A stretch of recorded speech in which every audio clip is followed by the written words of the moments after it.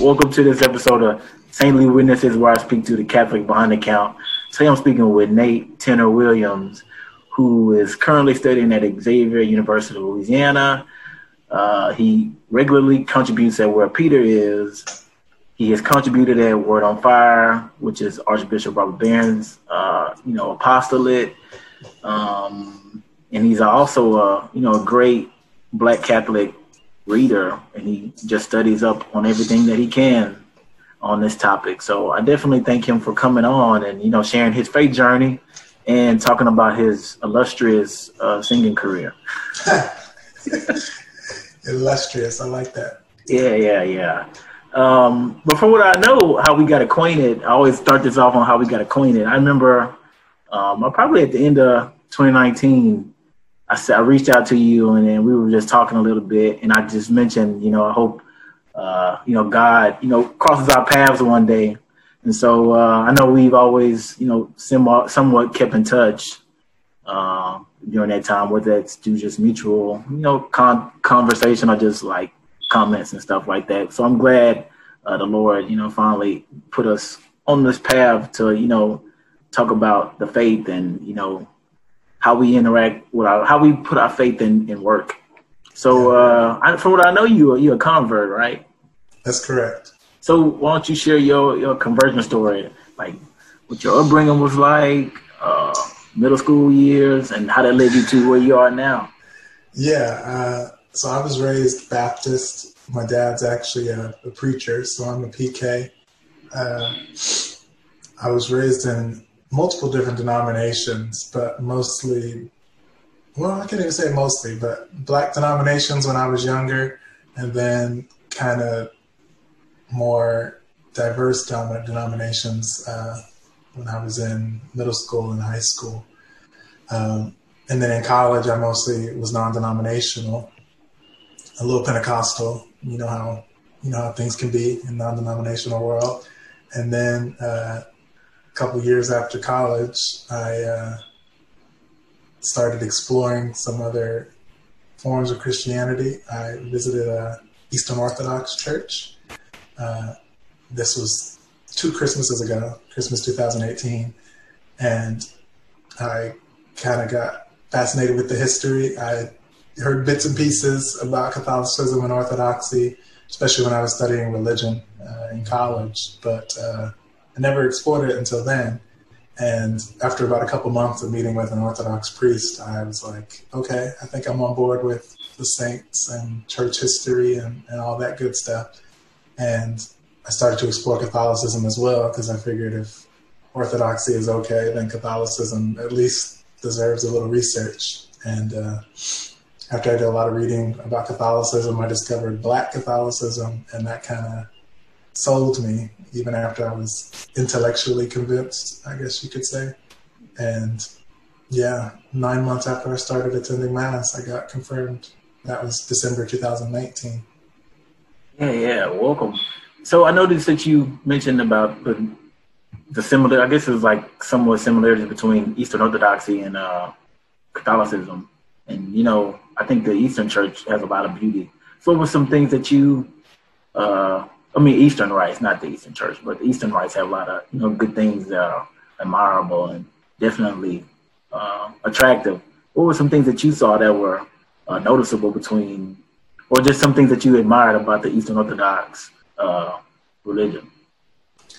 I think for me, it was a good bridge by which I could understand stuff that was very offensive to me about Catholicism. So growing up, I grew up in a town that was probably half Catholic, but I always had a very negative view of it because of, the typical stuff. They got statues, they worship Mary, they're white, they're all white. Just a lot of stereotypes that weren't necessarily true. And Orthodoxy kind of shifted a lot of those things for me. You go into an Orthodox church, they're not going to have statues. They reference Mary just as highly as Catholics, but it's explained often in a different way than Catholics explain it. And that was, I think, what I needed in order to understand it, because I had such a negative view built into my head because of misconceptions about Catholicism. So after meeting with that priest and reading about Orthodoxy, it opened my eyes to how those doctrines actually work. And I loved other things about it as well. The singing is awesome. Some of their traditions that differ from Protestantism and Catholicism are just fascinating. Like even the way you move during a liturgy, an Eastern liturgy, like the bowing and frequent crossing of yourself, more so than in a mass. Like all those kinds of things are all really cool to me. It opened my eyes, and now I'm in the Catholic fold, the Catholic end of things. Although for a while I was attending Eastern Catholic services. So that was kind of my second half of the bridge, was Eastern Catholicism. And then it was just Western Catholicism and Black Catholicism, all that. Was that like a Byzantine or like Chaldean? Byzantine, yeah. It was the same liturgy that I had been attending in the Eastern Orthodox Church. Both were Byzantine. So you mentioned, this priest who was influential in your, conversion. Did you have any, or was he like the foremost, influential, memorable person on your faith journey, or did you have any memorable moments on your conversion to the Catholic Church? Probably a lot of memorable moments, but he was definitely the guy that transformed me doctrinally speaking. And he told me there were certain books that I should read and just gave me a different perspective on history. And after meeting with him for a couple months, Protestantism was kind of over for me. And so he was the most influential in that sense. But reading Matthew Kressler's book, Authentically Black and Truly Catholic, that was a monumental moment for me as far as Catholicism goes. After I read that book, I was like, wow, there's a lot a lot I needed to learn about how diverse Catholicism is, because even after I thought Catholicism was doctrinally correct, I still felt like culturally I was going to have to give something up. But reading that book and talking to people about Black Catholicism and visiting a Black Catholic church for the first time, those were all monumental moments as well. So do you have any advice, RCI season coming up, any advice for anybody, discerning or thinking about converting to the Catholic Church? What would you say to them? Do it. They need to hop up in that RCIA class. And start meeting with a priest if they can. Find somebody who's willing to sit down and explain things, and also be in an RCIA class. Because it's different for everybody. Not everybody needs the same catechesis, and they should definitely talk to somebody about what they need and specific questions that they have. That's what I did, at least. Right.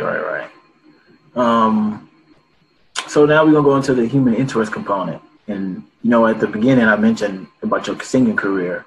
And so from what I noticed and, I watched over the months and stuff like that, you normally focus, or you normally seem like you normally perform like a lot of, soul and like some blues singers and stuff like that. So I'm wondering, like, what got you into singing? Well, I got into singing originally when I was probably 3 or 4 years old. My mom was the choir director at my dad's church, so I don't think that my siblings and I really had a choice. So we were all faithful members of that ensemble, and while my siblings didn't necessarily stick to singing later on, I did.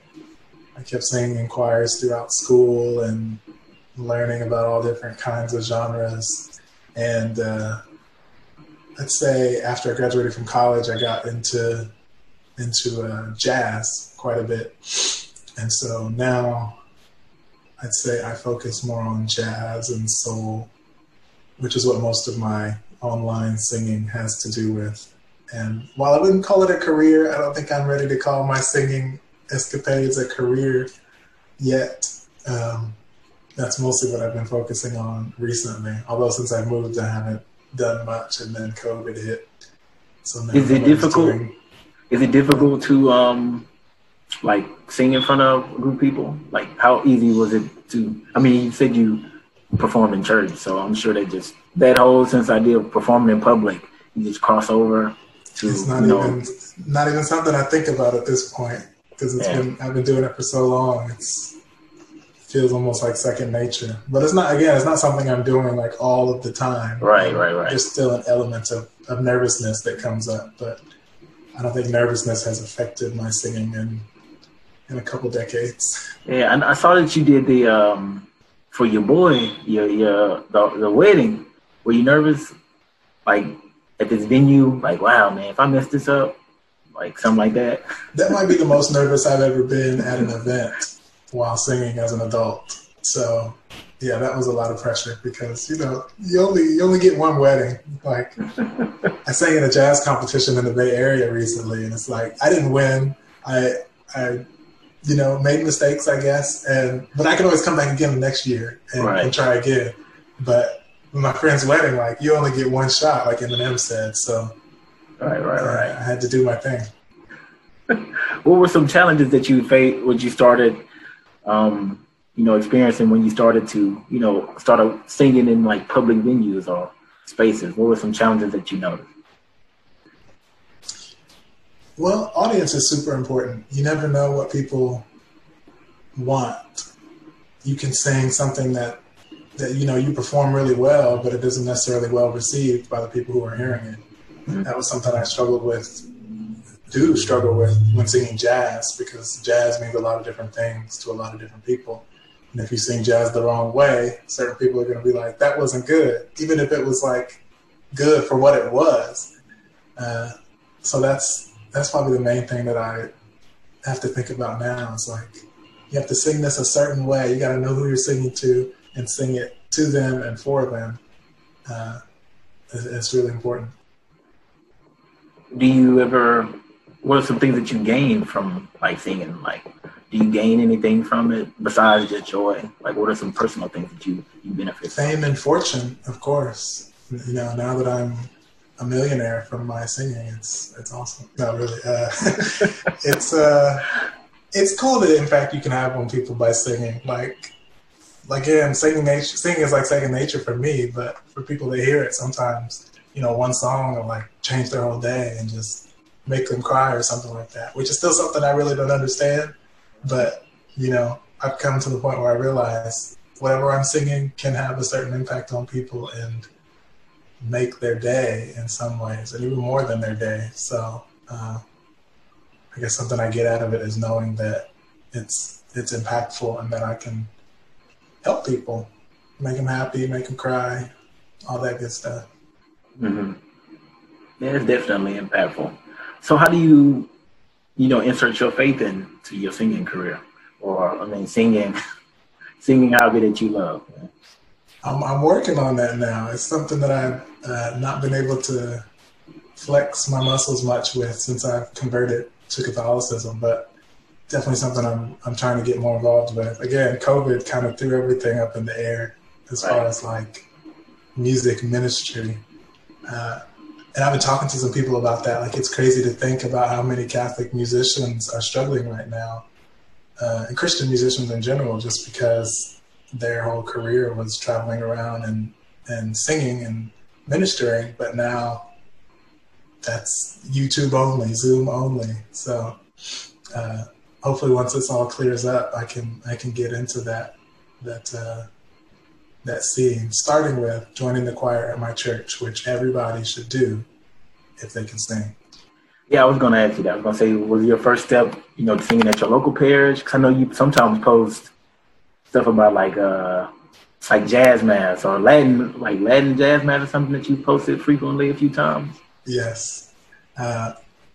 So I haven't started singing at my parish yet because, well, I'm not going to make excuses. I'll just say, though, that I arrived here in New Orleans in February and then COVID hit within like a month and a half, 2 months. So I'm just going to say I didn't have a chance to join my parish choir yet. But that is number one on my list of priorities once Mass is back to full scale again. But yeah, that's not the only way that I can use my gift too. I know that there's a lot of liturgical ministry and exploration going on in the Catholic Church and in the Black Catholic Church. So that's something that I want to do research on and also participate in the future. Yeah, most definitely. Well, that's going to conclude this episode of Saintly Witnesses. You guys can tune into the next episode where we talk to the Catholics across social media that are doing great things.